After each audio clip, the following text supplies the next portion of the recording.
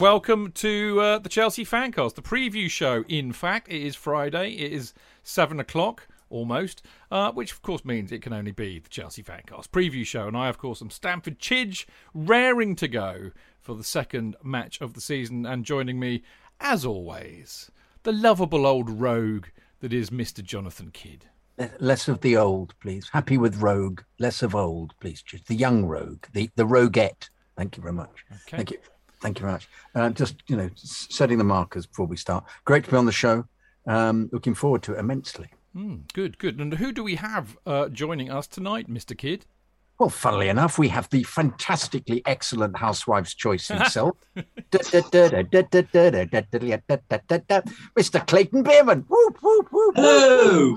Hello. Fresh from his holiday. Fresh from Mallorca. Fresh my holiday. And brown as a berry. I have a beautiful tan, as all the podcast people can see. You do. You look very well. I did comment on that earlier, and it's absolutely delightful to have you back with us tonight, mate. We've got the senior team. I'm looking forward to spreading my misery with everybody. Good. That's what I love about you, Clayton. Jonathan, who else have we got on the show? We have a journalist on Fridays. Who have we got tonight? Funnily enough, somebody of equal measure. In fact, I'd go so far to say possibly very equal, because they work for the same,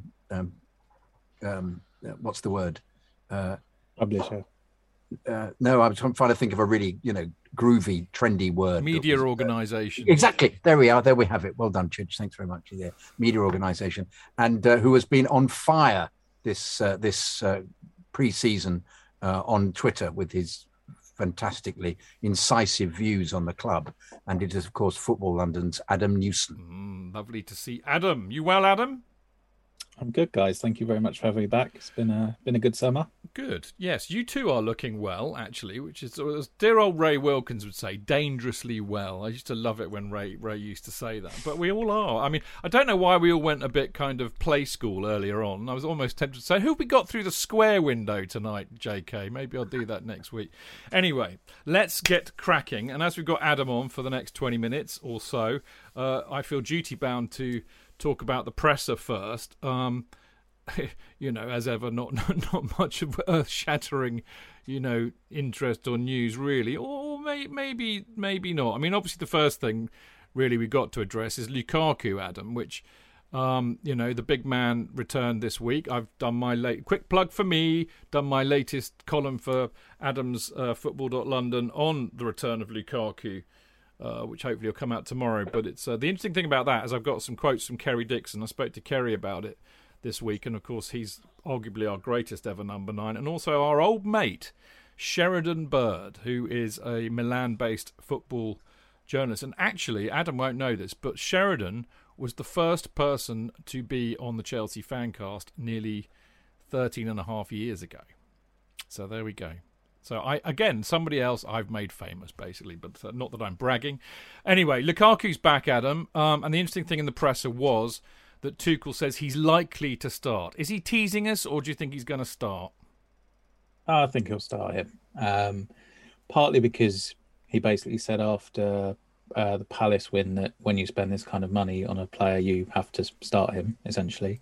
But also because I think if you look at that Brentford game, that Arsenal played a week ago, how Ivan Toney was able to really cause that Arsenal defence problems with his physicality. I think it's a bit of a no-brainer. You kind of have to start Romelu Lukaku in this. With Pulisic being COVID-19 done. Yes, yeah, he tested positive in midweek. Hasn't been training since Wednesday. He wasn't. He was at the stadium for the open training session, but then he had to leave. But yes, so I went there. It's a shame. Sorry. I was going to say, could we have some sort of bet as to the next thing that's actually going to keep Christian Pulisic out of the side? I would perhaps bet on it being Lukaku, actually.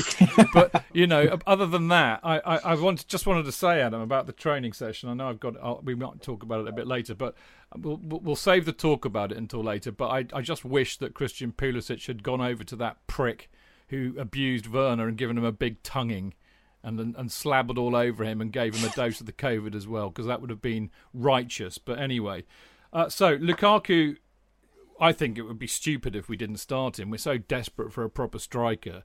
It would be thoroughly taking the piss not to. And he's obviously had a pre-season with Inter Milan, so he's clearly fit. The question we've been asking all week, and we talked about this a lot on Monday, didn't we, JK?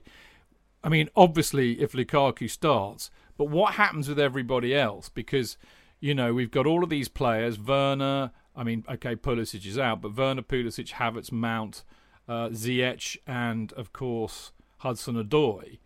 And we were talking very much around maybe if we don't get another striker in, which looks likely, then perhaps Tuchel will kind of view Werner and Havertz as his auxiliary strikers. So maybe that takes it down to maybe one place or two places for four players.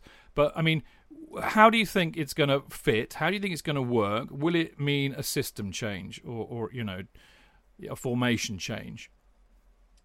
I don't think it will mean a formation change immediately. Tuchel has hinted that the signing of Lukaku gives Chelsea the chance to go with two up top, in a sort of 3-5-2 or a 3-4-1-2 if you want to get all that. But I think for this one, we'll see the three. I mean, it wouldn't be hugely surprising if Werner was to start on the left of that three. It's where he played a lot last season.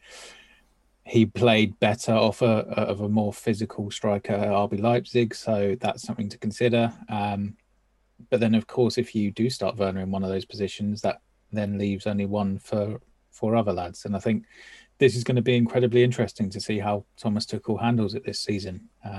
He came in last year in January and had that window of opportunity and that grace period, really, to where he said, I'm going to have a look at everybody. And that was a good way of bracing a lot of players for the fact they were going to be rotated in and out, and they might have a spell out the team, but the guarantee was there that they would all play.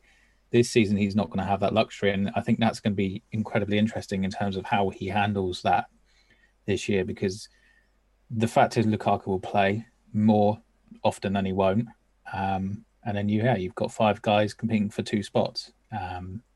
You feel Mason Mount is the player of the year. It would be incredibly harsh to take him out of the team. Kai Havertz has obviously scored the goal that won the Champions League. But then Timo Werner does have his qualities, and Hakim Ziyech has had an excellent pre-season. So, and I haven't even mentioned Hudson-Odoi. So, well, I just quickly, JK, I think Hudson-Odoi, Tuchel in his head maybe have solved that problem by deciding that Hudson-Odoi is actually a wing-back. But that maybe we'll have to wait for another day. JK, you did want to pop. But in which case, Reece James then doesn't play, does he? It's a tricky or one. Aspie. I mean, it's indeed. No, I just wonder whether this fundamentally changed the style of the team, and whether this was going to be something that would be difficult for them to implement, playing with an out-and-out striker, or is it that he just folds himself into the fabric of the whole thing and just plays exactly as if he was playing in a Havertz role, but is slightly more forward? I don't know.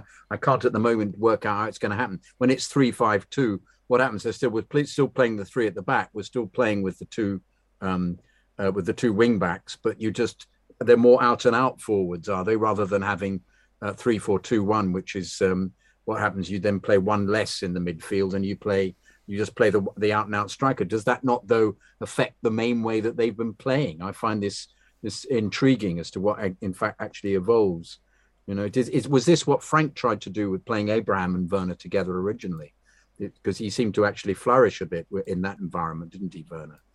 So I think at times, yeah, but I think Timo was still a bit more wide than he would be in a two up top. Right. I think I was fortunate enough to be on the Romelu Lukaku press conference on Wednesday, and something he spoke about was the fact that he's played in a very similar system to this with Inter, obviously, in a 3-5-2 under Conte. And with Belgium, he's also played in a 3-4-3 or 3-4-2-1. So he knows what the role entails, probably better than most strikers that Chelsea could have got. So I think he'll just fold into Tuchel's system. Obviously, there's intricacies and little wrinkles to learn within it, but I have no real concerns that he's going to thrive in it.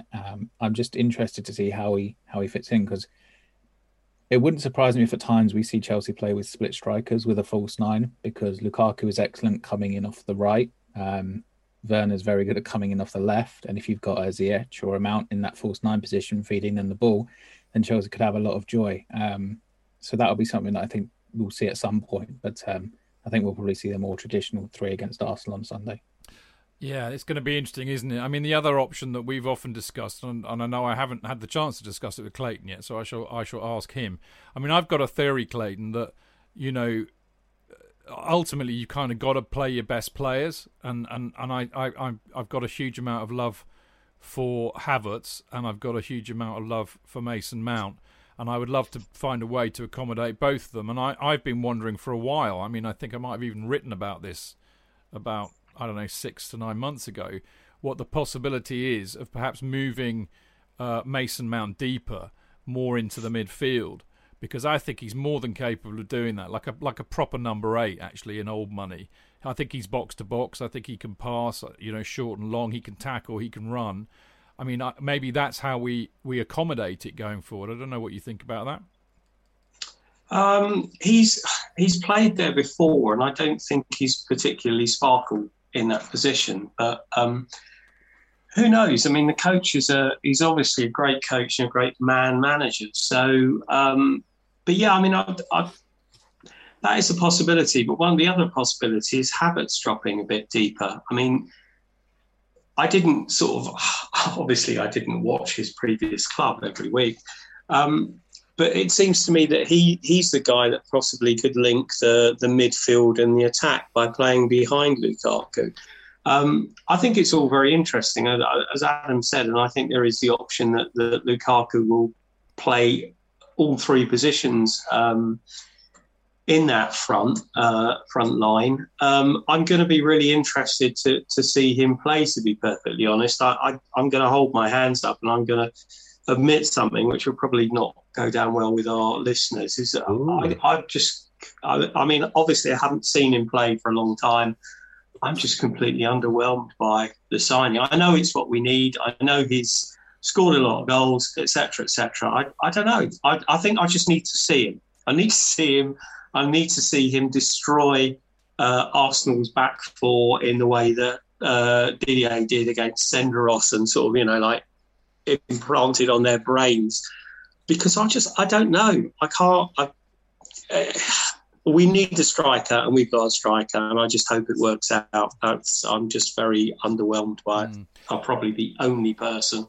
Well, no, not really. I mean, I would have been too, which is why, Adam, I phoned up my old mate Sheridan, who has watched most of Lukaku's career at Inter, and if you read my piece tomorrow, Clayton, you'll see how I've changed my view on that. Right, we've got a lot of news to get through, so I'm going to be very quick. You're not allowed to give us a clue, Chidge, as to what Senderos... Senderos didn't. No, I didn't. I would never phone up Senderos unless it was to hurl abuse at him. JK. But your mate, tell him you'll do the Drogba. Because at the moment you're forcing us to look at the Football London article. I know. Whereas, could you not give us a little hint what was in the Football? I can tell you, it's got lots of words in it. Yeah, that's good. I like that. But he was positive. How about Kerry? What did Kerry think? Kerry was underwhelmed, but Kerry's always the same. He says, I'll see it when I believe it. Kerry's a little bit like Clayton, actually. But he made some really interesting points about how he's got to fit in with the team, and they've got to provide the service to him. I'm saying no more because you're making me give it all away. You're such a tease. I'm moving on because Chalobah, I think this is great news, because we were talking about this on Monday, weren't we, JK? And we didn't know at the time. But of course, a few days. Clayton suggested he'd be out on loan. I said, well, we all thought he'd be out on loan. Yeah, but he's staying. He's absolutely has been confirmed, hasn't it, Adam, by Tuchel in the presser today? But actually, the news came out yesterday. I have to say, I find that fantastic news. But what does it mean with Koundé, or whatever his name is? Are the club still interested in getting him in? Yeah, there's something they're still looking at. I think it'll be very much dependent on Kurt Zouma now and what happens with him. If Zuma doesn't go out, all accounts are he wants to stay in London, and there is some interest from Tottenham, so maybe that happens. But if he stays, then I don't see Chelsea bringing in Koundé. It's a great story with Trevor Chalobah, a real testament to his ability, his dedication, to his work ethic, to his perseverance more than anything as well. He's pretty much jumped through every hoop Chelsea would want from him. And has come back to the first team and made a real impact. And I think it would have been, incredibly harsh to still send him out on loan. I know that was a plan, well, a little over a week ago at the start of last week, basically. So it's been quite the transformation. But to be honest, had Tuchel sort of stood firm on his initial plan to send him out on loan, I personally think that would have sent a really bad message to a lot of players, because Chalobah has done the loans. He's come back in pre-season. There's a bit of fortune to this because it was a summer with the Euros, and he, had that not happened, maybe he doesn't get a spot at all and is sent out on loan. But he's come back, had a strong pre-season, made a couple of appearances, looked absolutely fantastic, perfectly at home in that team. And what else could he be done at that point? And if Chelsea had said, sorry, no, you've still got to go out on loan, I think that would have said an awful message to a lot of players. So, no, credit to Tuchel, credit to Chelsea, and most of all, credit to Trevor Chalobah. And it's a great story, and I'm really pleased for him. Yeah, I think it's. I said on the show on Monday, so I won't go into it all over again. But in short, I think it's hugely important that another youngster gets through into the first team from the academy, because it proves that the door is still open and that Tuchel has not shut it. And none of us really knew whether he would or not, Adam. Yeah, and just on that, after his press conference today in the embargoed section, he spoke about that a lot. And I've got a piece coming on Football London tomorrow morning, which you can read with that. But I genuinely can't say anything because embargo. No, I don't say anything either. No. Well, I didn't. Program. What has this program become? Nobody says anything. Sit back and say, I've got something coming up. What? Oh, brilliant! But it's like the bloody X-Files. Brilliant. The truth is Can I out. just ask a question then quickly? No, hang on. The truth is out there, but only tomorrow. Thank you. Are we getting a midfielder? Is that likely? Is that because he mentioned this, that they were scouting early on in one of his pressers about 3 weeks ago? They were still scouting a midfielder, creative midfielder. Is this likely, or has that gone by the by? Has Ampadu impressed enough to become this midfielder? Is that good enough, or is Ampadu out on loan again?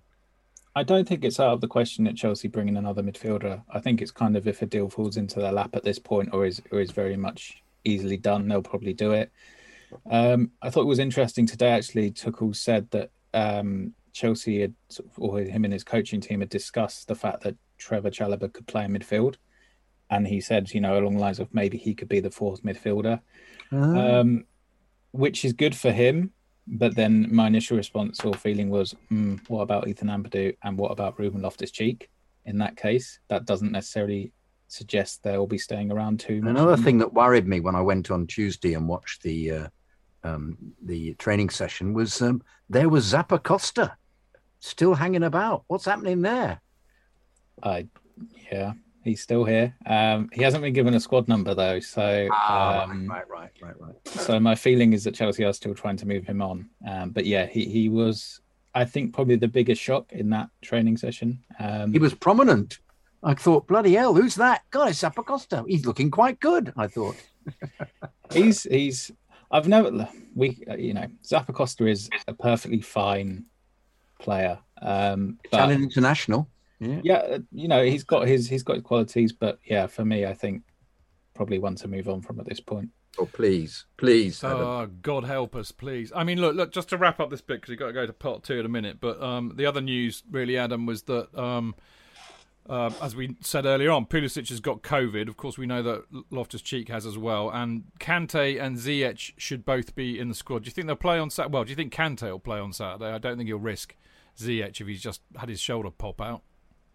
I think if Kante's ready enough to go, he'll start. Yeah. I think he's the most indispensable player in this Chelsea team still. And the best. But I still think he has to be wrapped up in cotton wool. But I mean, I would bring him out for the big games. And the reality is Arsenal's still a big game.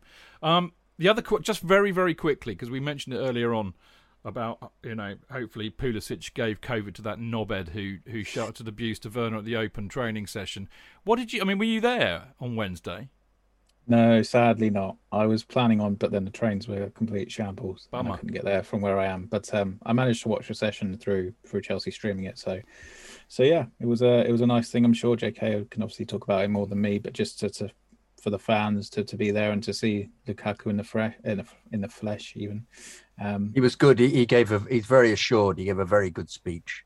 Lukaku. He's a clever PR. It was a very clever PR incident. The whole incident. Well, apart from the knobhead who said Werner get out. Well, gave an opportunity, didn't it? That was the trouble. They wanted they wanted platitudes as responses because it was a bit lowest common denominator. It was a bit, everybody make some noise, all of that.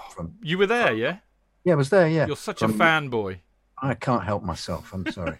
But yeah, it was, it was euphoric. Everybody was really pleased to be there. But you're playing with fire if you then go in and ask, people to what do they think of what's going on. And he put forward his view that probably lots of us actually believe, but you're not going to say it in an environment where the player is about 15 yards away from you.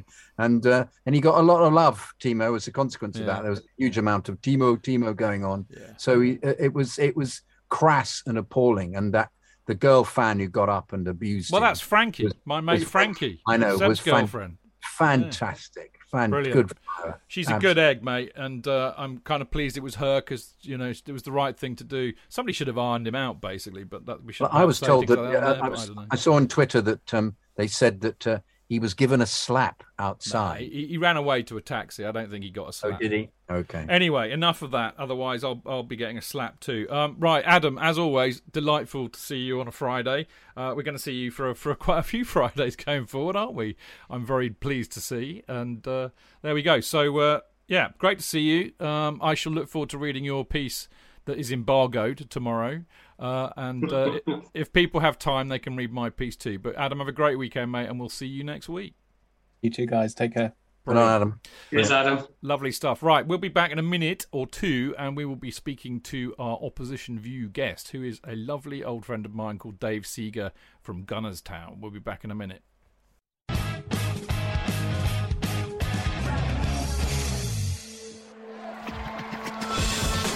Real fans, real opinions. I'm Jason Cundy, and you're listening to Chidge and the boys on the Chelsea Football Fancast.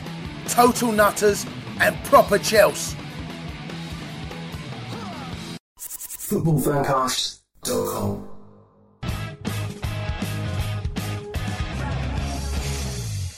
Welcome back. This is the Chelsea Fancast, the Friday night preview show even, and I've got JK with me. How are you, JK?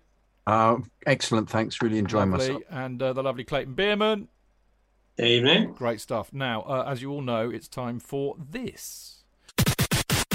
The Opposition View.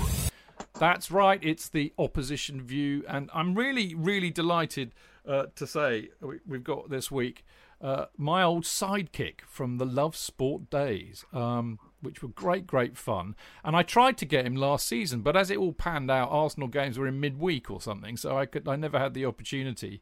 But I have this season so early on. It's brilliant. We've got the lovely Dave Seeger from Gunnerstown on. Hello, Dave. How are you? I'm very well. Thank you for inviting me. It's my pleasure. Thank you for accepting. I'm sure you're looking forward to it more than I am. No, I well, indeed. I mean, I can confirm that actually Dave has turned down many requests from other Chelsea podcasts, clearly not as good as this one, to be here tonight. So we are both honoured and indebted. Yeah, I mean, the old Love Sport gig, that was such a huge laugh. I miss those days, Dave, of you holding me to account on a Sunday afternoon. Yeah, picking up on your strange words and mixed metaphors. Yeah. But no, they were good. I mean, I've moved back out to Hampshire now, as you know, anyway, so I couldn't believe the travel you used to do it. But I was just around the corner in those days. Yeah, I know. You should try doing it, like leaving at 5 a.m. to do the breakfast show, mate. Absolutely insane. We are due for a local beer, aren't we, as well, which I'm looking forward to. Now, something else you've already admitted you're not looking forward to is talking about your beloved Arsenal tonight. Kidding? Yeah, the first thing I want to talk about, because I pick up on what's being said in the media and all of that. But I mean, you've done a lot of business, haven't you, in the summer? Yeah. Are you happy with it, or are you one of these that are all a bit meh about it? Because there seems to be quite a few Arsenal fans who are a bit meh about it. They might have changed today a little bit, to be honest. I mean, I like a lot of what's been done because it's we've obviously had a couple of seasons or a couple of windows where we've been, doing odd deals for elder players, shall we say, from Chelsea, or free transfers, all happen to be represented by the same agent. We've got quite a few more, Dave, if you want them. Well, I would have taken Tammy Abrahams, I have to say. He was keen to go too, apparently. Yeah, he was. He's a gooner. But no, so what I like about this window is the profile. They're all 22, 23, we are buying for a way to play football and a future. And they're not necessarily first team players, but they are strengthening the squad. Today, obviously, however, was potentially players that will strengthen the first team. So no future for Willian then? No, I don't think so. I don't know. I have to say, I mean, you guys might tell me different. I mean, I know he was a bit of a love-hate character to Chelsea fans, but he did have a good season the season we bought him. And I don't think any Arsenal fan, whilst they might have questioned the wages, I don't think they thought he was suddenly going to go from being a reasonably good player, producing assists and taking lovely free kicks, to this awful. And unfortunately, it actually cost us. It cost us a lot last year because Arteta stuck with him right through till November. If we'd made those changes in even October, we probably would have been in Europe. But he didn't. He stuck with him. He was stubborn, which is one of Arteta's frailties. I think that he is a little bit too stubborn. He wanted to be proved right on Willian, and ultimately he was proved wrong. But he took him too long to sort of admit that, I think. I mean, it's a good point, and I mean, I'm a Willian liker. Actually, I thought he was great for us. Wonderful for us. It's really interesting that he's managed to avoid playing us since he joined Arsenal, and he will do again on Sunday. But talking about Arteta, although he avoided playing in the FA Cup final just before he left as well, I seem to recall. That's a good point. Actually, that is a good point. Listen, we mentioned Arteta there, and I mean, he seems to be a manager under huge pressure. I mean, I was listening to the radio today and the bookies, and there was, apparently he's the favourite to get sacked first. Now, I mean, I look at this as a Chelsea supporter with a lot of interest, because in some respects it's not a million miles away from what we were trying to do with Lampard. So I don't feel compelled to beat you up about this, because it would be entirely hypocritical.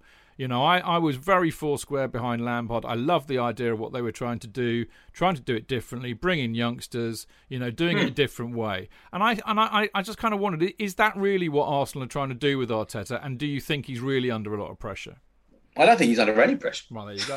I think he's probably the least pressured manager in the Premier League. And well, why is that? Why is that? Because Arsenal don't do that, do they? And I'm not saying they shouldn't do that, but they don't.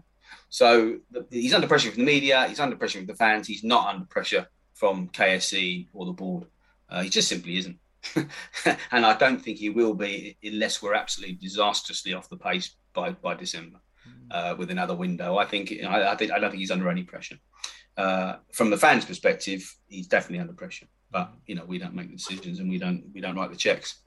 So he's got to get it right, obviously. But I don't think he's under any pressure. Do they pay any attention to the fact that the tickets aren't selling out and that they've been put on general sale? Is that the kind of thing the board pay any attention to at Arsenal? There's a lot of talk about this because there's a lot of people who aren't even on the season ticket waiting list getting emails from the club saying, you've come up to the top of the waiting list, and people are saying, well, I came off it 3 years ago.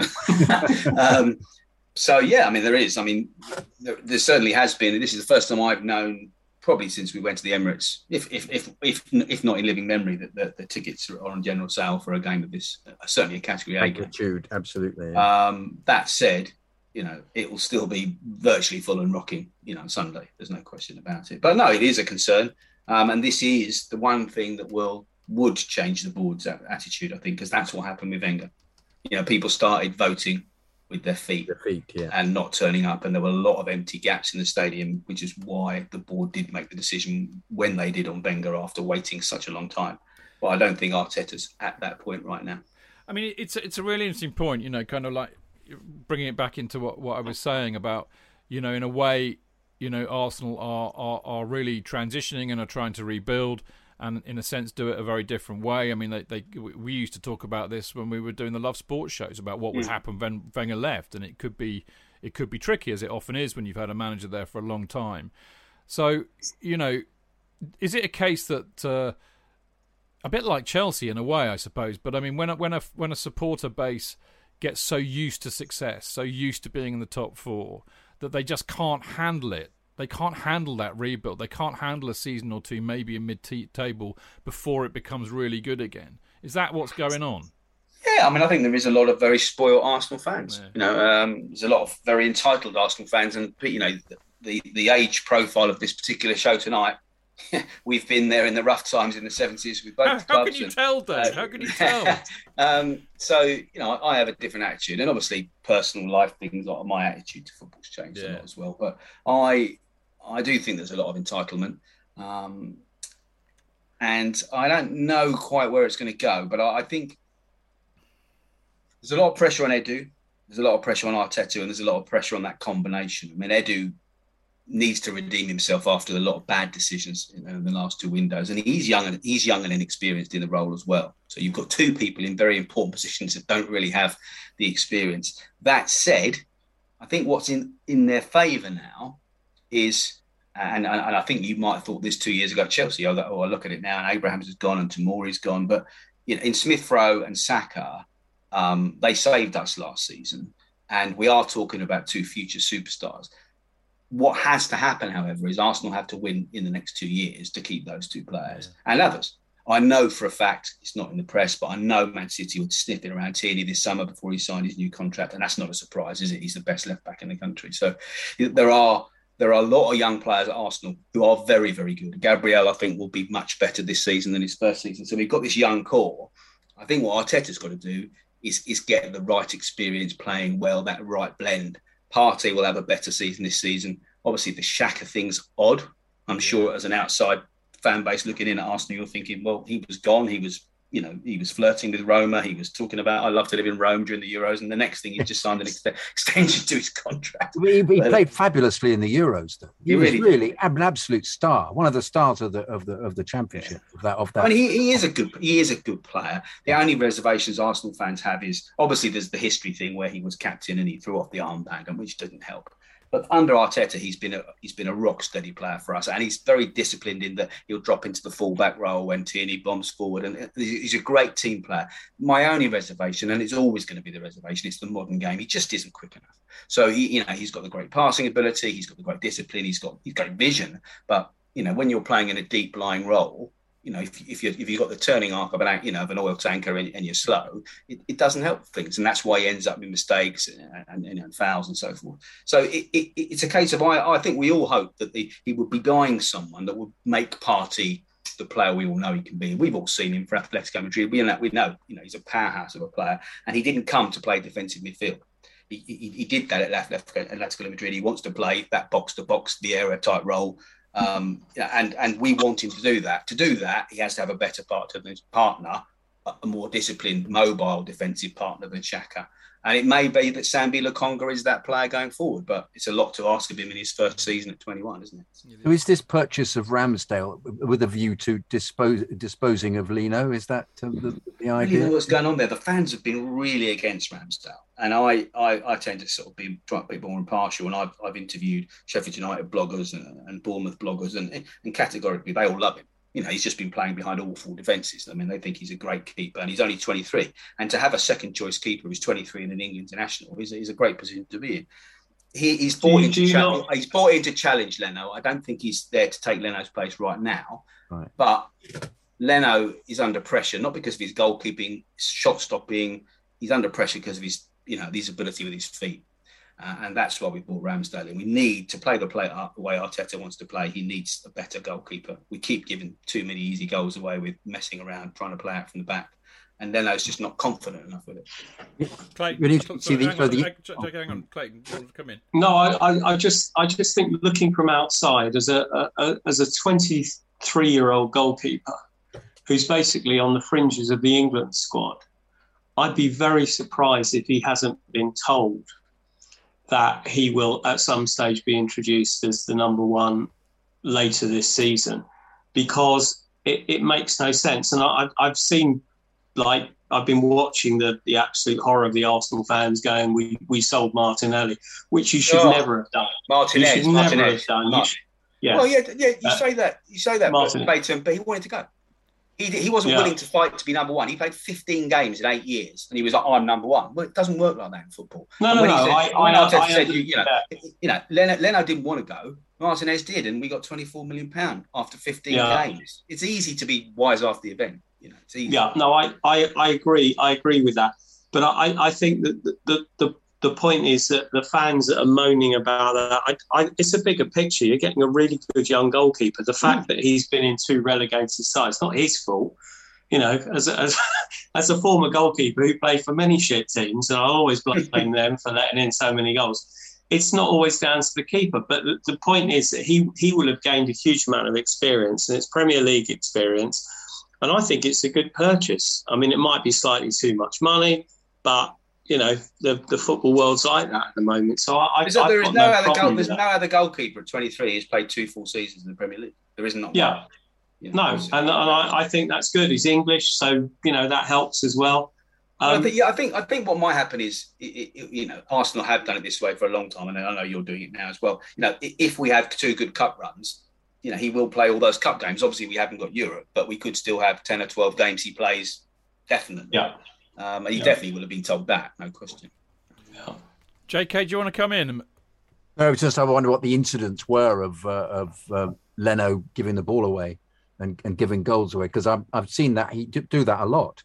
Just even seeing something on Match of the Day, you just think, hang on, he's kicked the ball out dreadfully, and I'm always confused as to what do they practice? Surely the most elementary. I don't think it's always on his shoulders. I mean, it'd be crap past his back as well. Well, Mary's not in a great position. Sometimes Xhaka calls for the ball when he shouldn't. But Leno is an international goalkeeper with a lot of experience. Great keeper. He should make a decision to say, right, I'm kicking that down the flank. Yeah. There's no shame in kicking it long when you need to. And he did start doing that last season, and then stopped again at the end. It's obviously, we've seen it. We saw it with what's his name, the ex-England keeper at City. Joe Hart. They persisted with him for a while, trying to make it work, and it didn't. And ultimately, they made a change. Other teams have done the same. Liverpool, So.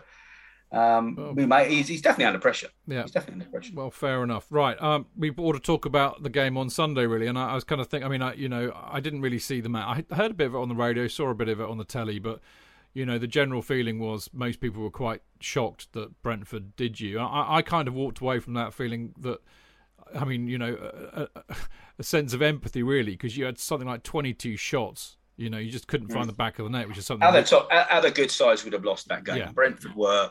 Well, they were well up for it. Thomas Frank had the stadium rocking. Absolutely. They've done their homework. Ivan Toney will. He may not score a lot of goals, but he'll bully a lot of defences this season. And good players will find themselves struggling. Everyone's making a big deal. If you spent £50 million on Ben White and he couldn't even handle Ivan Toney, let me tell you, a lot of players aren't going to handle Ivan Toney this season. We're not going to. We'd had a chat the other day, obviously, to get you on here, and we won't invoke Jamie O'Hara again. But that's what we're talking. I mean, look. Well, the whole Talk Sport's a joke. Well, indeed. Now, the point really is that you're going to go into this game on Sunday, having lost against Brentford. No big team likes to lose against a side that's just come up from the Championship, obviously. So I was wondering, I mean, in a sense, is Chelsea the best team to play on Sunday or the worst team? Because on the one hand, it's a London derby. If you can't be really motivated for that in your first home match of the season, then you should pack it in. On the other hand, we are a rather good side. So, we've had 2 or 3 years of beating you when you've been a better side than us. Yeah, true. But you are definitely a better side than the side we beat, last year and twice, was it?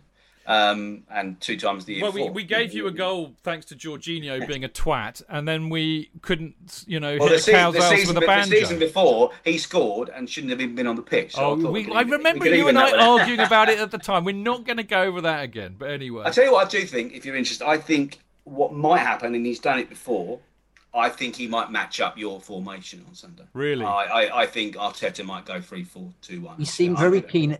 Every time we've played, he's very keen on playing a long ball from the right over into the left-hand corner, which always found he did that in the cup final, and that you came back and scored. And the semi-final, against Man City.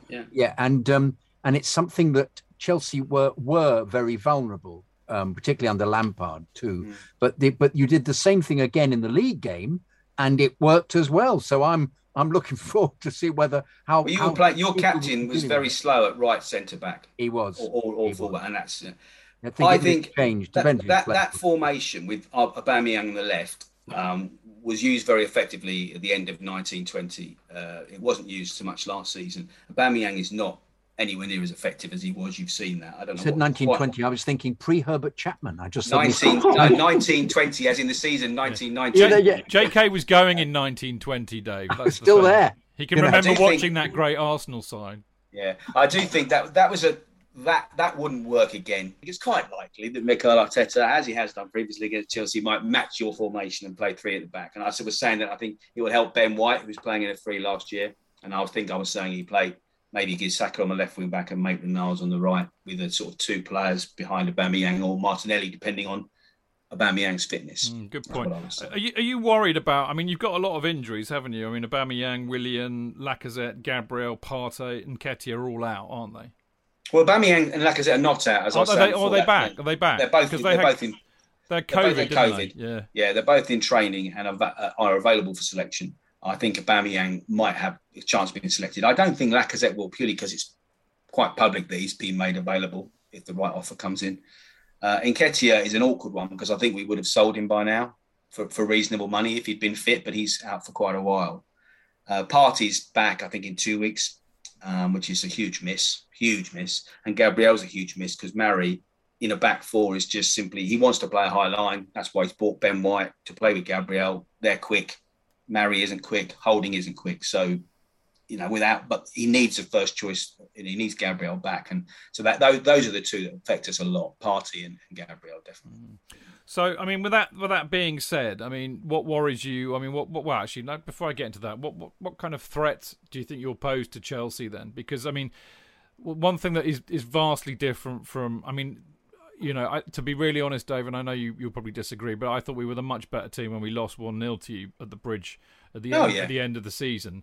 We're a very different team. Smash and grab, yeah. Yeah, we were a very different team now from the one that lost 3-1 to you at the Emirates last year, when, I think Arteta completely out-tactic Frank, to be honest.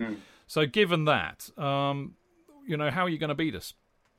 Well, I think Chelsea were a great side at the end of last season, and obviously I think you've got considerably better by replacing Lukaku, Werner with Lukaku.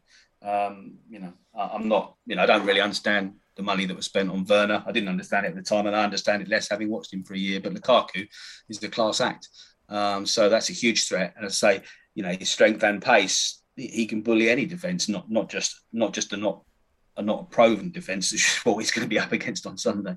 I think the way we can threaten you. I mean, who will start as wing backs for you? Will it be Chilwell and James? Well, that's a good question, isn't it? Or Alonso and James? Alonso played out of his skin both two games he's played, Super Cup and the league game. Always plays well against Arsenal as well. He does as well. He normally, he doesn't score. He sets something up. He's an assist or he has. He scores or knocks someone out with his arm. Or falls over in front of them. It's brilliant. Well, I think if we do match you for formation, I think that's going to be the interesting aspect of the game, isn't it? Who's going to be pushing each other forward and back in those wing back positions? Could be very, very interesting. Well, I mean, Dave. I mean, the interesting thing about that, I have a suspicion. I mean, if he goes with what he did against Palace, which I think he might well do, given the absence of Chilwell, for example, and Hudson-Odoi, who, I mean, maybe he might start, but there's a very good chance we might have Alonso as the left wing back and Azpilicueta as the right wing back, neither of whom, of course, are blessed with a lot of pace. Well, if it was Saka against Azpilicueta, I would give us more of a chance than I did. I think Azpilicueta has been, like Ivanovic before him, one of the best signings Chelsea have made. I mean, what a servant, what a player. But it's like, I'll give you a very good comparison. Nacho Monreal was brilliant for us in that last 18 months. Just that yard of pace made such a difference at that left back. And I think Azpilicueta's in the same boat. I think he's just lost that yard. He's never the quickest. So he's been a brilliant player for you. And I think one of my favourite Chelsea players over the years. But I do think, if we do play Saka at left wing back, or Tavares, of course, who we've just signed, who could play. If we play Tierney as a left centre back, Tavares or Saka would threaten Azpilicueta, definitely. Okay. That's about the only weakness I can see. All right. Well, okay. So what worries you about us then? Well, Lukaku, obviously, more than anything. I mean, who will play behind Lukaku? I mean, obviously your Champions League winning hero will play. He's maybe not. I mean, this is the conundrum that we have, depending on what formation Tuchel chooses. But my suspicions are he'll play Werner with Lukaku, because it's very much, as well as obviously Lukaku being brought to score goals, I still think they want to get a tune out of Werner, and Werner plays better with a big striker like he did for Leipzig. And I think Mount will be the other player. I don't think Havertz will start. He didn't start against Palace. Wow. And Pulisic has got COVID, so he won't be on the scene at all. Well, I mean, I'm heartened. Yeah. I think Havertz and Kante are fabulous players. So I'm heartened if it's going to be Werner over Havertz, definitely. Yeah. I'm not convinced he'll play Azpilicueta as well, or even I think he probably play Chilwell. I think he's aware of their lack of speed. I think he saw against Palace that they weren't actually putting much pressure on him. He didn't need to defend much, Alonso, and I think he'll change it around. I think it'll be a very different side to the one we saw against Palace, because he's really on the ball, Tuchel, about this kind of thing. He's not Chilwell. It's funny with Chilwell because he's gone from being first choice to not guaranteed first choice for Chelsea, and virtually a shoe-in for England to not barely playing for England. It's funny how things. It's interesting, because I've actually wondered about that and wondered if there was something that both coaches had seen about him in some way, like whether it just something they felt his attitude was wrong or something. I don't know. Don't you think that he basically with England he wasn't involved in the pre-tournament friendlies because the players that played in the Champions League joined the England group late. Oh, just a timing. Luke Shaw was outstanding. Well, he did play out of his skin, yeah. I mean, the only thing was when he played. Who did he play at left back? You know, the old Trippier at left back instead of him. That was the bizarre thing. And I think he's played no football, so I just think the manager. It's a fitness thing, Clayton. Yeah, I think it's fitness. I he's got to come back at some stage. I think he played this week in that friendly at Weymouth or wherever it was, Woking. So he's got to come back at some stage. They can't keep saying he's not fit enough. But as you said, Alonso was outstanding last week, so that's going to be probably another game he'll sit out. Indeed. Well, any wily left-sided defender, if Pepe plays like he can play. He can outfox anyone, but he doesn't play like that often enough. He was awful against Brentford, and you just know as an experienced defender, you show him the outside because he's left-footed and he always wants to cut in. All right, mate. So, how do you see it going? Give us a prediction. As I say, because of our recent form against Chelsea, and because we will raise our game against a better side, I would love to see us get a draw. I don't think it'll be a low-scoring draw. I think it could be a 2-2. I'd be happy with 2-2. I don't really want to be going to Man City with 0 points. No. I'd love us to beat you, of course I would, but I think I'd be happy with a draw at this stage until we get our the key players that we've described back. All right. Well, I will wish you luck for the season, mate. But obviously not for Sunday. I can't do that. But also, I mean, you and I need to catch up for a beer, number one, which we will do very soon. No, I was just saying to the lads, now I've seen your hair, I don't want to meet you for a beer. Oh, you were very quiet about that, when I wasn't here, you cheeky monkey. At least it's not grey. That's all I'm saying. Anyway, although I have to be honest. Although the moustache is I know it is getting a bit. I tell you, I'm getting a few streaks, but there we go. But Dave, as always, really, really lovely to see you. I hope we get you back on when we get you at the Bridge, which I have no idea when that is, but it'll be later on sometime this season. So that would be lovely, but really lovely to see you. We'll be in the Cup at one stage as well. Probably. You never know. You never know. All right. It won't be in a European Cup. Well, that's for sure. You'll probably be quite happy about that, though. All right, mate. Lovely to see you. You take care. Have a good weekend. Take care. Enjoy the rest of your chat. We will. See you All right, soon. mate. Lovely stuff. Cheers. Well done, Dave. Thank you. Brilliant. That's the lovely Dave Seeger there. And we will be back in a minute to talk about our version of events for the Arsenal-Chelsea game, should I say.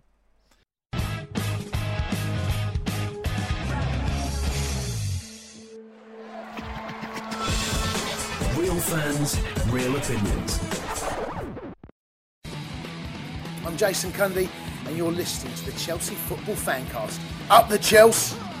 Footballfancast.com.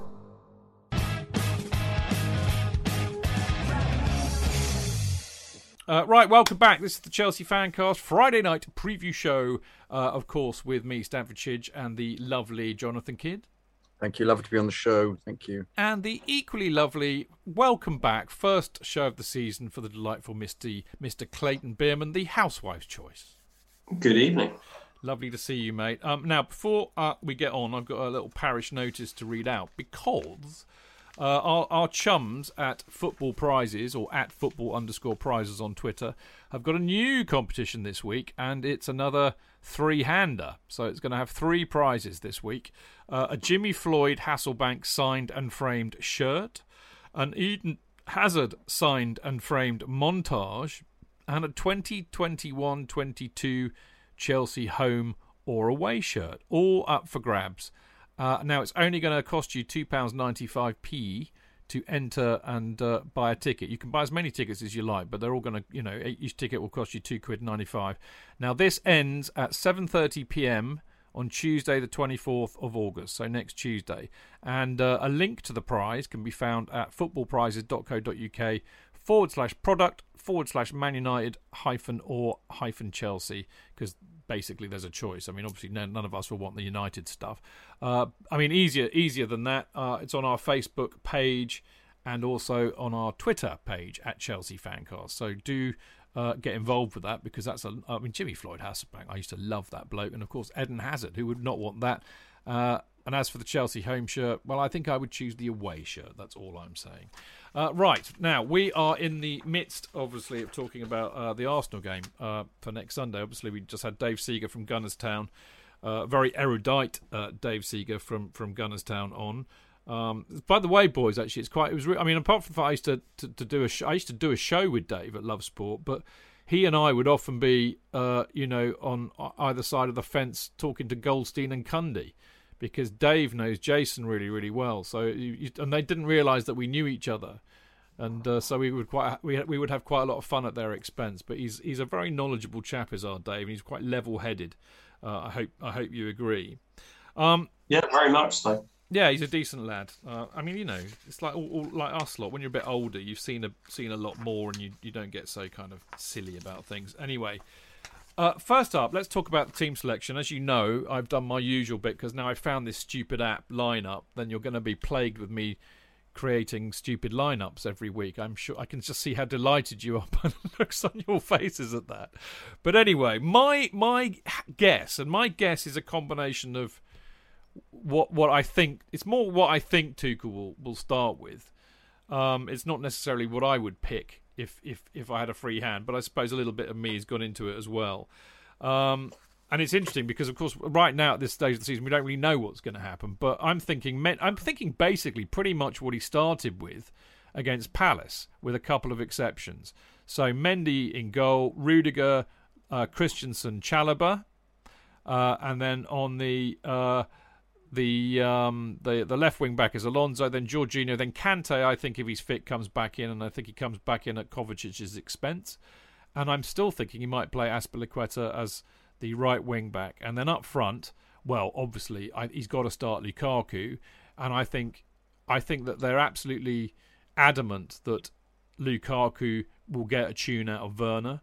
So I think Werner starts, and I think you can't not start Mount, although I have to say, this is going to be a conundrum for me, because I'm such a huge fan of Kai Havertz, and the thought of leaving him out pains me. But he didn't start against Palace either, so on that basis, that's what I've gone for. Clayton, what do you think of all of that nonsense?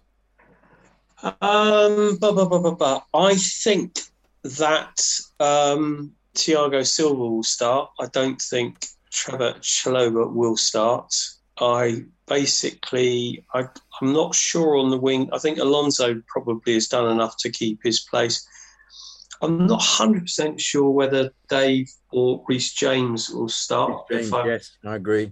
Yeah, I've got to be perfectly honest. I'd like to see Reece James in the team sooner rather than later, because if we finally got a lump to put it ball in the net, then Reece James' service is infinitely better than Dave's.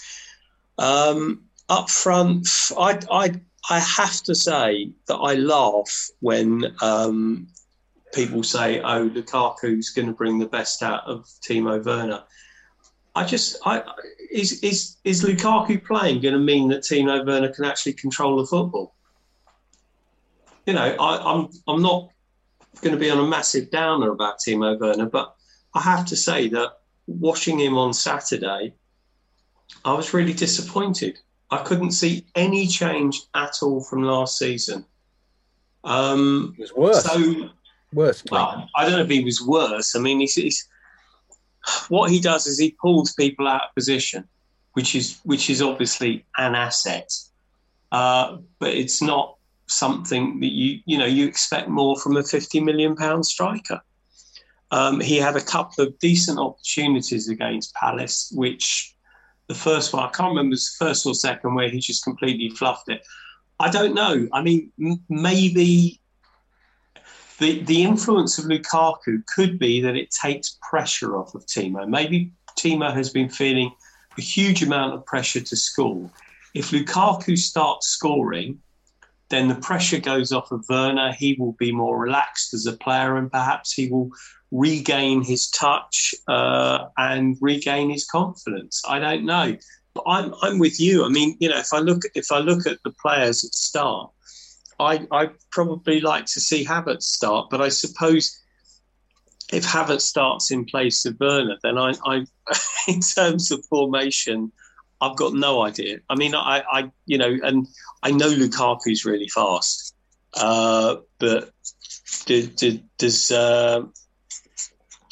Tuchel think that he needs that speed from Werner to create the space? I don't know, because as I say, I can't justify picking Timo. I mean, this. I'm sorry, I'm going to go off a tangent now. If you give me a couple of seconds, I just don't.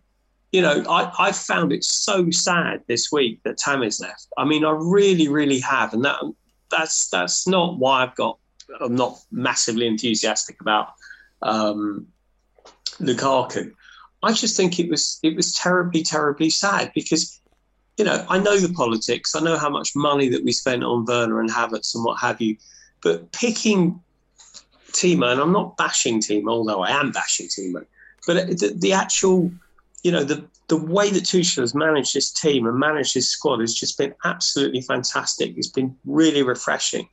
But to basically just sideline somebody and not pick him when we were desperate to score goals, and the guy who's been our top scorer for the last 3 seasons, and just not use him, I just find it completely baffling. And I know we want the youngsters that come through the academy to succeed. And I'm not saying that people should just play because they're academy players, but I just think the treatment of Tammy was just absolutely appalling. And I really, as I said, I was really sad. And that picture of him holding the shirt, he looked like he was in shock, and he looked like he just didn't want to be there. And obviously, he didn't want to leave Chelsea. In the same way that I think Kurt Zuma doesn't want to leave Chelsea, but I think he's going to be shown the door as well. Anyway, sorry. That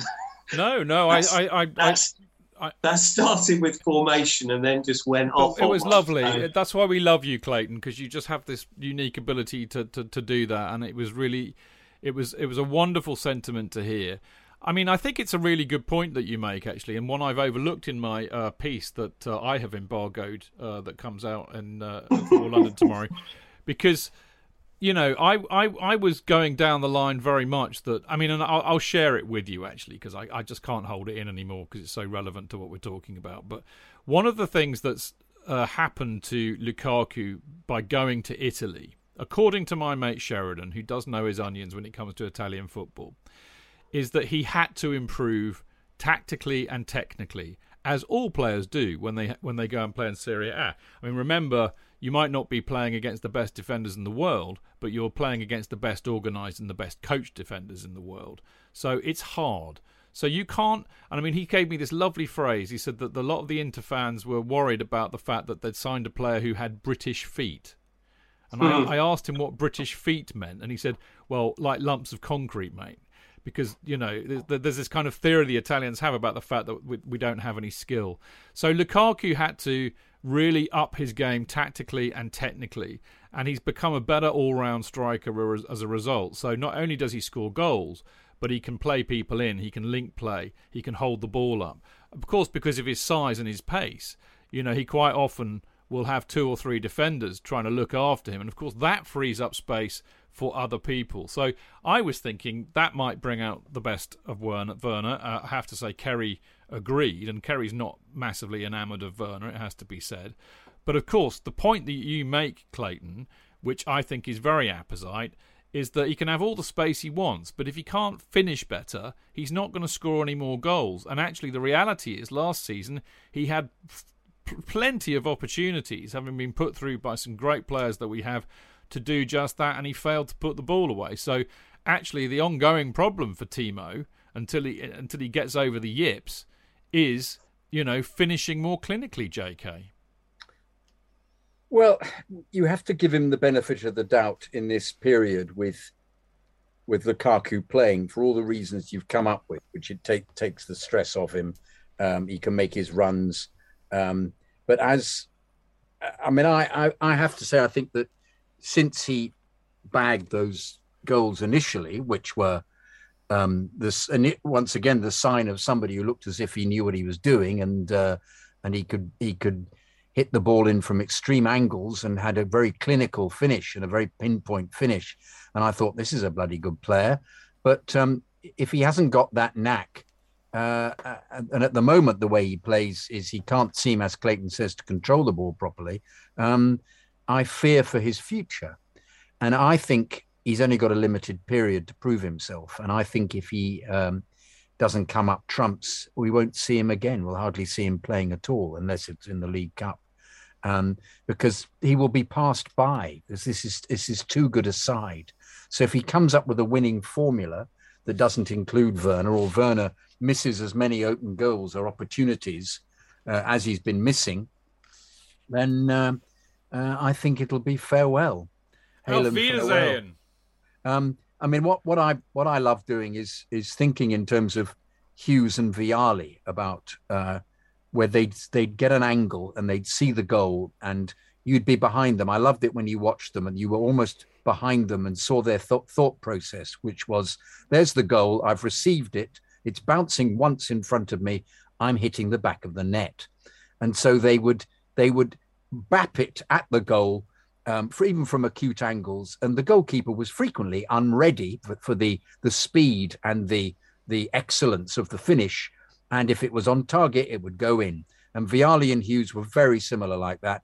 And I loved it. I loved that immediacy of, Hughes in particular, control, turn round, ball at feet, shot. The number of times he scored because the goalkeeper's not ready. Defenders aren't ready for that instance. And Werner keeps having situations where he tries to control the ball and it just gets away from him. Or if he does control the ball, you think, there's the moment. Now's the time to bap it at the goal, and he doesn't do it. He takes another touch, or the ball flies off his foot, or he tries to pass it sideways. And at the moment, he is not good enough for the Premier League or playing for Chelsea.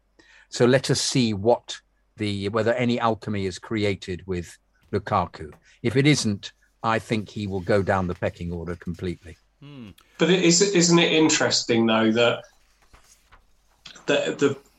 there is no pressure coming from Pulisic? Because that would be, you would think that would be his natural rival in the team. I think it might be Ziyech now. I think if Ziyech, apart from his injury, gets an opportunity, I think Ziyech, you didn't actually ask me who I think be playing, Chidge. Well, we haven't had a chance yet. Oh, sweet. Thank you. I get it. Okay. But I think that, no, don't shake your head. To everybody in Giving radio a land. go at me, because I get on with it. I know you've been under the cosh a bit, what with the power cut. I know. Sorry, I should be patting you on the head here. Yeah, all right. Yeah, he's patting himself on the head, everybody. Sorry, you carry on, because I've... No, I wanted you to carry on, you silly ass. Carry on with what you were saying. I've forgotten. All right, okay. Well, let's have your team then. Oh, thank you very much. I don't think he'll play Dave, because I think your mate Dave was correct. I think he'll look at it and think I think he'll play Reece James. I think exactly the same that Clayton was saying, because he's quick enough and he'll provide crosses for your man Lukaku.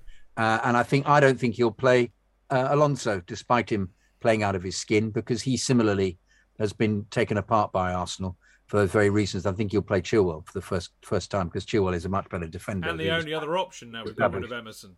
Indeed. Is Emerson gone this week? Has he actually gone? Yeah. He's gone on loan. Gone on loan, yeah. Which was inevitable, really. But yes, I think he'll play Chilwell. And I think up front, I think he'll play... Well, I would hope he'd play Ziyech. I'm intrigued that Ziyech's fit. Good for him. Fantastic. But he may just say he's not fit enough and he'll stick him on the wing. And he'll stick him on the bench. Yeah, I think it'll be Mount, Werner and Lukaku and Kante and Jorginho. And I think that'll be the the option to start with. Yeah. And Kovacic, bless his cotton socks, doesn't come on for a bit. So, well, I to be really honest with you, I would be happier with that. I'm a big fan of Chilwell, although I think Alonso's been fantastic. I'm a huge fan of Reece James, and I hate it when he's not. Well, and Silva, I agree. I think Silva will play instead of Chalobah. Trevo. I keep calling him Trevor. He's Trevo, isn't he? Yeah. Well, I would have no grumbles with that. Although, it would be. I think the reason why I've kind of picked it like that is I'm trying to get into Thomas's head. And what we do know is he loves Dave. He loves Aspie, and I mean, one can understand that. He's the team captain, and I think Tuchel respects that. And Aspie is a great leader, even not vocal, but certainly by example. So that's why I thought he might play Aspie. What he might do, I mean, because we don't know how fit Silva is, of course. What he might do is that Aspie will go. Put Aspie in the middle. No, Aspie will go take Chalobah's place, and James will be the wing back. So anyway, all will be revealed on Sunday, and we will either have a massive amount of egg on our face, or we will be clever and genius. Are you going, young Chidge? No, afraid not. Not this time. Are you? I am. Are you there, Clayton? No. Okay. No.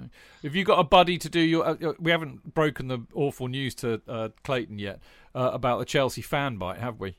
No, we haven't. Do you want to break it to him gently? Gently, yeah. We're doing 2-minute reviews of games if we can encounter each other at games. And you've got 2 minutes to talk about it, and I'm not supposed to interrupt, but I failed Mr. Chidge because I didn't do it. But, there's a surprise. Huge surprise. But no, I'm just hoping because I'll find you at a home game and we'll try and do one. I'm trying to get everybody to recognise everybody from the FanCast so people have an idea what we. In fact, I've just set up a Twitter handle with at Chelsea Fanbite, and it's just a night just to get videos of us up talking about the game, because I think it would be nice if people knew who we were physically as well as from an oral point of view. So. What? Yeah. I mean, basically, it's a bit AURAL. Yeah, I know. I mean, it's basically about like that one that we did when I was really, really pissed, Clayton, that you told JK not to publish.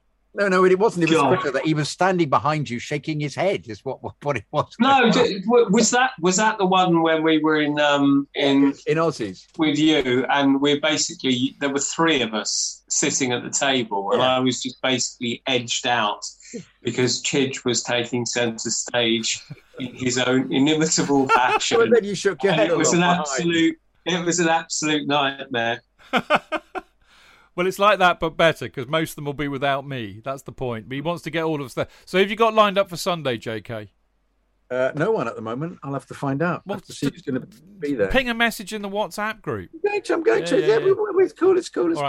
You'd have to think that Martin and Alex will be there, wouldn't they? Probably Dan. Yeah, definitely. All right. Dan. All right. Okay, let's get back to the plot. But I mean, obviously, people check out the Chelsea Fanbite. Jonathan will do these videos, and he will put them straight up on our Chelsea Fancast Twitter page. I don't know about the Chelsea Fanbite one. Just put it on the Fancast because there's like thousands of people. I'm hedging my bets here. No, you don't need to. We had over 5,000 views on the Chelsea Fancast page. That's the point. Okay, well, I've set it up now, so I might as well. Should I change it? Call it something else? I'll hack into it and use the C word and get you suspended or something. The C word being Chelsea, obviously. I'd love that. Yeah. Thank you. But no, I mean, Jonathan put some of the Chelsea Fancast Twitter page and have a giggle at what we have to say. I mean, we're not like all the others and trying to take ourselves too seriously. It's just a bit of fun after the game, and it's brilliant. I love Jonathan's big idea for this season. By the way, I managed to, talking of hacking into things, I managed to hack into the Chelsea Fancast YouTube site. Yeah, baby. And I might have figured a way of how to reclaim it.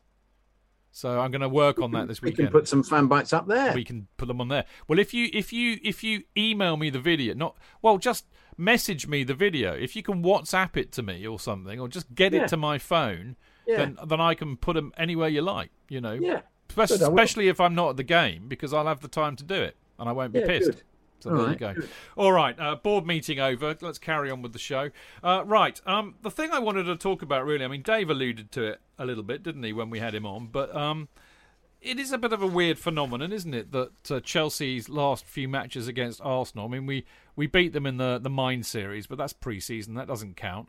But our previous 4 matches against Arsenal, we've lost every one. So that's 3 in the Premier League and obviously the FA Cup final. And we drew the previous one to that. So the last time, funny enough, we beat them was that wonderful match under Frank, where we won 2-1. And I think, didn't Alonso win that penalty or something? Or was that Spurs? That was Spurs, wasn't it? Those 2 games. No, that was, I think, the previous season where it was 2-2. Yeah, maybe so. Anyway, I mean, it's a long time since we've beaten them, which is uncomfortable. I mean, we've had such a great. I mean, having grown up, always losing to Arsenal, which used to really piss me off hugely. It's been really nice in the Mourinho years and Drogba terrorising them that we absolutely had the Indian sign on them. So for it to kind of shift the other way recently I'm finding distinctly uncomfortable. But I mean, the question really, boys, is that is that something to be mindful of, or is it a bit of an outlier? Who wants that one, JK? It's something to be mindful of because it's like Tuchel losing to them when we were all over them. But once again, that was because we couldn't put the ball in the net and they just went up and they were awful. But that was possibly the worst Arsenal side of recent years, and we still lost to them. They just seem to have an ability to find an energy against us that is disconcerting. I, however, think we are a different team now, and I think he's had an opportunity to assess what goes on, and he will find a tactical way of preventing this from happening. And I don't think we're going to have a problem at all at the weekend as a consequence, because I think he now, well, this was at the end of the season. You'd have thought that we'd have been in a position to beat them easily. But I think his mind was slightly taken off it by the fact we were in the Champions League final at the time. But as it's early on, and I think he will be analysing them, to fuck.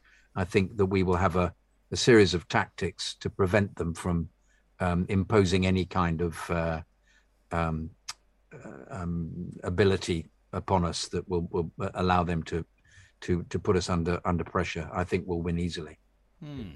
Well, I mean, I'd be interested to hear what Clayton says. I mean, one thing I would add to that, Clayton, and I know that whenever we do these shows, Jonathan is always the most optimistic, and I'm a bit of a cautious. I have a bit of a cautious view of it all. I would certainly say that Arsenal are not to be underestimated. I don't think that we can judge them on that match against Brentford. I think they just went in there with the wrong mindset and they underestimated Brentford, frankly.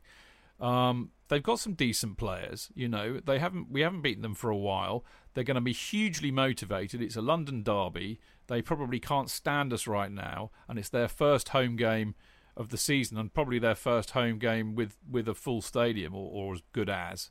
So they're not to be underestimated or taken lightly, are they, mate? No, they're not. And I think that Arteta's a decent coach and they've got some decent players. I think just the game that we lost at home, if you remember rightly, we basically completely dominated the game. Kai Havertz missed a one-on-one, which had he scored, we probably would have got an absolute hatful. We gave away an atrocious goal. We still had an hour to score. I think we had at least 2 good penalty shouts, which were basically ignored. I think it was the week before the Cup final, not the Champions League final, Jonathan. And it was just one of those games. And as you said, they were the worst Arsenal side that I can remember. But, if you cast your mind back earlier in the season when we lost to them on Boxing Day, they'd lost 7 games in a row, and they went into that game. He brought in all the kids and we didn't turn up. And I think that possibly was one of the contributing factors in Frank going. That performance was just so dreadful and so awful. And I think that the point is to, on Sunday, that Arsenal, although, it's easy for me to say this, Arsenal will have no pressure on them. And hats off to Tommy T in his press conference today, because he actually put it out there that he said, they're going to go in as underdogs and blah, blah, blah. And I think that's right. I think that takes the pressure off them. They're going to be this plucky team, which is absolute bollocks because, they've got, they've just spent a shed load of money. And they will have a decent starting lineup. So, yeah, I think we do need to be concerned. I don't, it's just always the way, isn't it? We won last weekend. They got thumped. They got humiliated. But it's not going to be that straightforward. And listen, I think bottom line is we should win, but we should have won all of those games that we've lost them. We should have won both cup finals, but for some reason they have the Indian sign over us. But they're due one. That's all I would say. Yeah, I think they are due one, and I think the other thing that makes me feel, actually, JK will faint when he hears me say this, quite confident, even though considering what we've just said, is that I think JK's actually sparked out. He's not just fainted, but it's the fact that this is the perfect stage for Lukaku's debut, for his return to English football, his return to Chelsea. I mean, remember, he used to idolise Didier Drogba. He wanted to be Didier Drogba, and it went very, very pear-shaped for him in that respect. But, of course, Drogs used to terrorise Arsenal because he was a big unit. He was a bastard to play against, and he was lethal, So I think that Lukaku will have that in his head, and I think he'll really want to hit the ground running and impress. So I'm really hopeful that that's what's going to happen. And by the way, Lukaku has scored for every team he's played for on his debut, apart from Chelsea, the first time round. So he'll be so pumped for this, I'm sure. So that adding that into the equation as well, I'm feeling quite confident. But in terms of what the score might be, God only knows. I mean, I'm tempted to go 2-1 or 3-1 actually, and do you know what? I'm going to go out there. I'm going to say 3-1. JK. Well, I have both scenarios in my head, of course, because I'm so ancient and I've seen all these scenarios, which is that if I'm completely positive and think we're going to win easily, it could be that Lukaku plays very similarly to Werner and the ball bounces off him a lot and he falls over in the penalty area and gets sent off for committing a foul that he had nothing to do with, but it looks as if he was. And then Silva gets sent off and then they win 3-0. There's always that dreadful kind of appalling, what was it? Sheffield United scenario from what was the team we lost to last year? West Brom scenario, when you can't work it out how it happened. But at the same time, I just can't see that happening. I think he'll be too good, Lukaku, and he'll score several, and I think we'll win 4-1. And I should, for clarity and avoidance of doubt here, Jonathan was spot on. Well, I mean, you didn't get it spot on with the Palace result. You said 4-0, but you weren't far off, mate. And I was all going 2-1. I know you were very timid. But I know. But given that they have the Indian sign overs, I think it's about time that we just dispelled that, got rid of that whole that ridiculous gypsy curse. Yeah. And I think we. Sorry, I'm not using the word gypsy in a negative pejorative way. No. Pejorative way. I'm using it as just as something that it goes back into football law is as gypsies appearing and cursing grounds. It's a bit like my use of the Indian sign, isn't it? Yes, very similar. Very similar. So other ethnicities are available.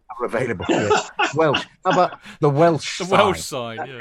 Not quite the same. I quite like the Welsh curse or the Scottish curse, maybe. Scottish curse. Yeah. Hey, Macbeth, isn't it? It's Macbeth. Well, we're not allowed to say that, are we? No, you said it. You must. You've got to turn around, turn the money in your pockets over. I've got any money in my pocket. Oh, no, forget it. We'll be all right. Forget it. Okay. Well, yeah, whatever. Turn your mask over.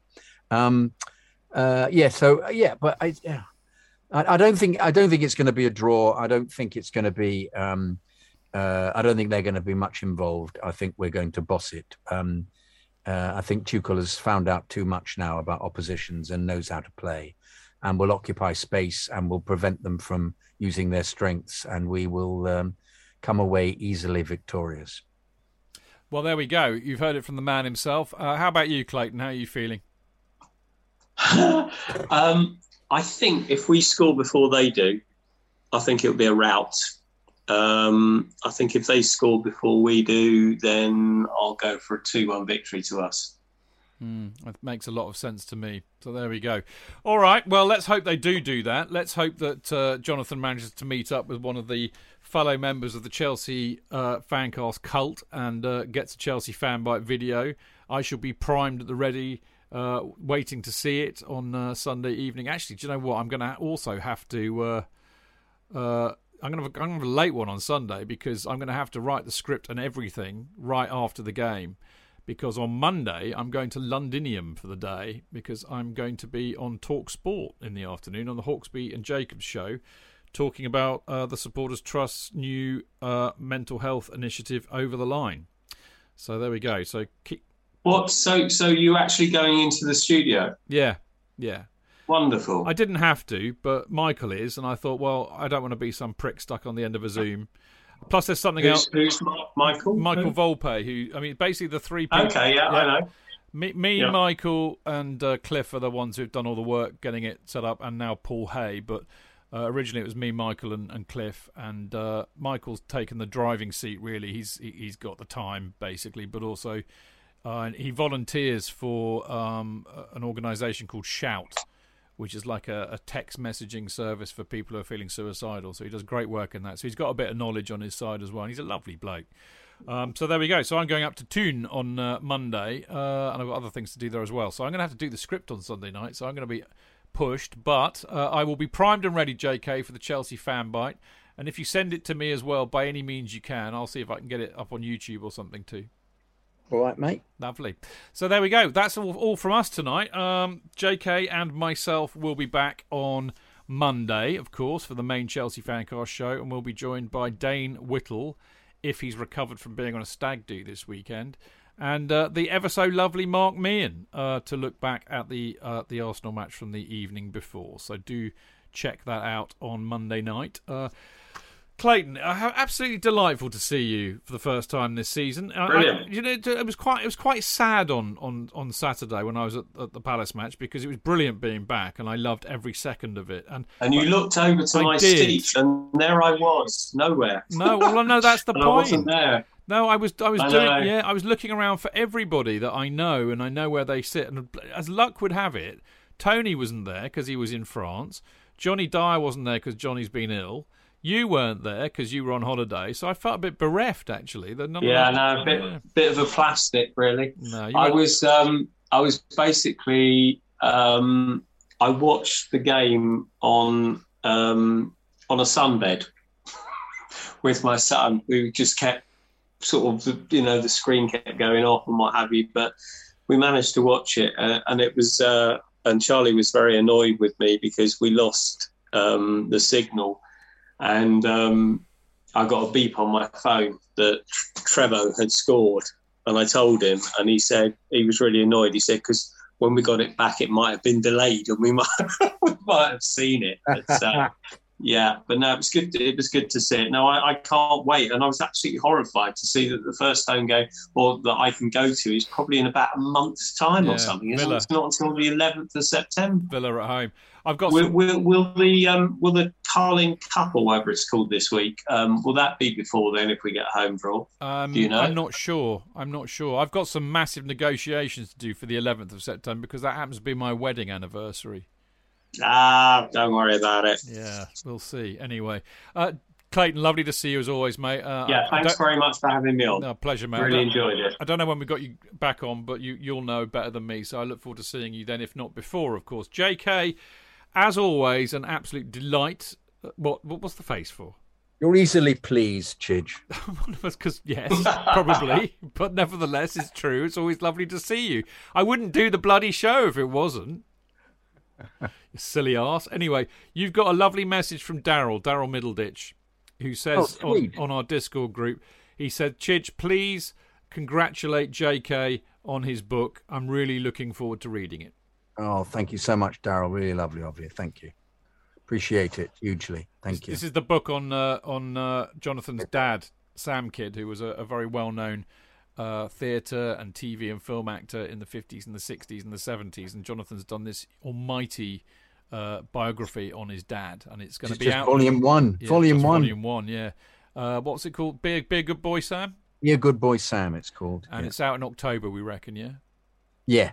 Yeah, so there'll be a book signing held courtesy of the Chelsea Fancast, of course, who will only be taking a very reduced fee. But I'll take a couple into the cock and probably give them away. No, don't. Get a few. You should do a few signings, mate. You know, we should do a launch. We should do a book. I'm sure your publisher will do a book launch. Your publisher's Marco. Marco's helping. No, he's not my publisher. He's just helping me. Is he? Who is your publisher then? I am. I'm publishing it myself. Yeah. Marco's been fabulous, I have to say. Completely fabulous, as you'd expect. Yeah, he's a lovely guy. He's a lovely guy, really, and utterly supportive and helpful with everything. Brilliant. So I'm paying him though, but nonetheless. Nevertheless. All right, brilliant stuff. Enjoyed it tonight in spite of the power cut we had in the middle of the show. Bloody hell. Anyway, thank you for listening, especially those people in Mixlr. See you next week. Until then, keep it blue, keep it carefree, and keep it Chels. Up the Chels!